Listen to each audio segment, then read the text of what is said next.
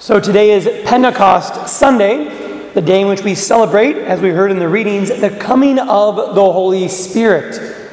Pentecost comes from a Greek word, which literally translates into 50th day. So Jesus Christ died, rose from the dead. 40 days later, he ascended into heaven. And then 10 days after that is when the Spirit came down upon the apostles. And so we all know growing up, whenever we learned about Pentecost, whether it was in Catholic school, religious education, or CCD, we probably drew a picture of all the apostles in a room with like tongues of like flames above their head. That's what we read in the scriptures. And Jesus Christ was talking for a while. The Holy Spirit is coming, and it is better for me if I leave and if he comes. And I think often in our faith, the Holy Spirit is like the neglected person of the Trinity. We, of course, talk about God the Father a good amount all the time. Jesus Christ is the centerpiece of this church on the cross, in the tabernacle, and then often we forget the Holy Spirit even exists. We just kind of think of him in dove form, hovering places. And so who is the Holy Spirit, and what is his job? Well, in order to illustrate this, I think a little story might be helpful. So about a month ago, I went for a confirmation in Texas. I was an 8th grader's sponsor. And so the kid used to be here at the parish. He served a daily mass every day for 2 years.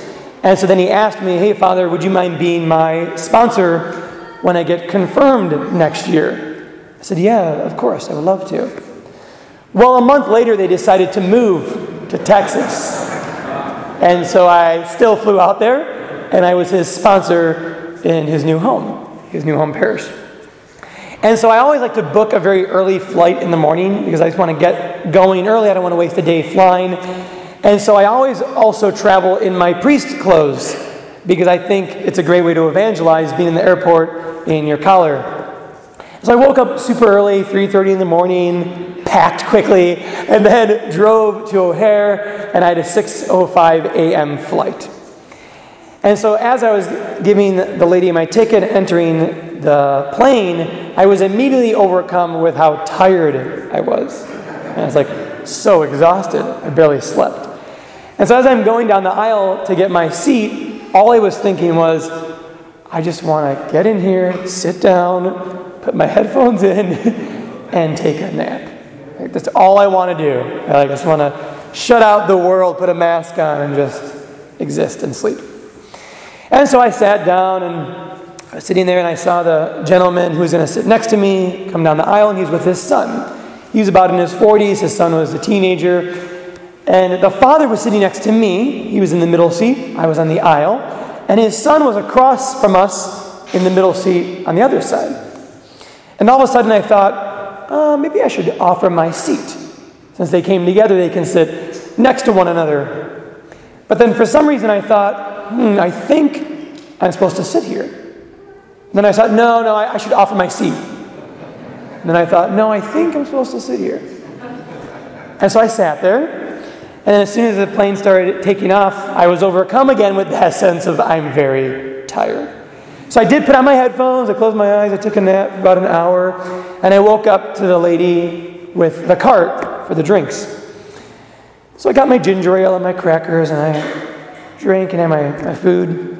And as I woke up, I looked to my left, and now the gentleman next to me is holding a rosary and a saint book. And I'm like, oh, okay, I think that's a pretty clear sign that he would like to talk, because he's announcing to me that he's Catholic, right? And I'm clearly announcing I'm a priest. So, okay, I will say hello. I said, "Sir, what book are you reading?" He said, "I'm reading a book on the saints." I said, "Well, you obviously are Catholic, I would assuming. You have a rosary in your hand and you're reading a saint book." He said, "Yeah, I'm Catholic, and I'm excited to be traveling. I'm going on my first pilgrimage ever." I said, "Really? Who did you go with?" He's like, "Well, my son's here. There's 8 of us on this plane, but there's over 200 of us traveling around the country to go for 2 weeks to Fatima, and we're going to go to Italy and visit the Holy Father, see the Pope, go see where Padre Pio's from, and we're just going to see all these holy sites. I've never left the country, and I'm just so excited for this trip. And I was like, wow, that sounds awesome. I'm so excited for you as well. And so over the course of the next hour and a half, 2 hours, we talked about his life, his journey, how he had this great conversion, came back to the church, became really a man of God, and brought his family back to the church. His son's now really loving the faith. And I, at one point, shared my story, my conversion, how I decided to become a priest. And as we were about to land, he says, it's funny, Father. This morning I woke up and I was really rushed out the door, and I missed morning mass with the group, and I also missed confession. And I really wanted to get confession before the trip in order to just start the trip out right with a clean soul. And he said, the funny thing is, when we were in the terminal, we saw you sitting there eating your McDonald's breakfast. And we thought, gosh, there's a priest. And the lady next to me said, how crazy would it be if you were sitting next to that priest? Because then you could get that confession you wanted. And I said, whoa. Well, here it is, Providence. You are sitting next to that priest. I said, well, let's do this. After this plane lands, let's hear your confession. As we left together, we went to the side where the security guards were all hanging out. And I heard his confession. And then right afterwards, we went and I met his entire group and gave them all a blessing as they began their pilgrimage. And I remember walking away just being like, whoa, what a beautiful moment.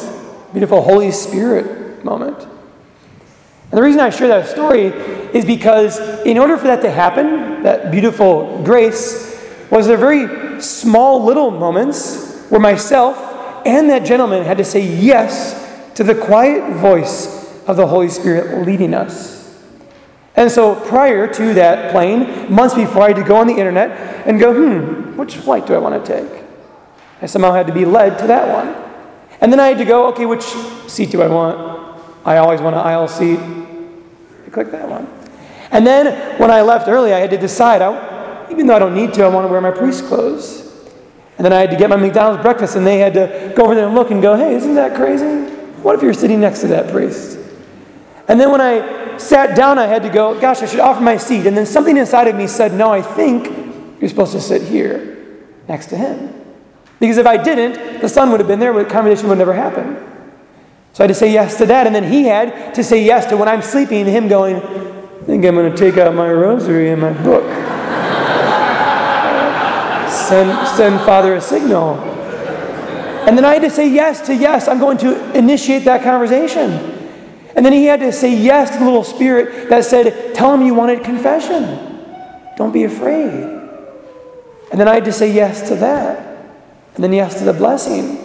And so because of all these little Holy Spirit moments, this man got all of his sins forgiven. This big grace happened, and they got this beautiful blessing before their trip. And we all saw the working of God.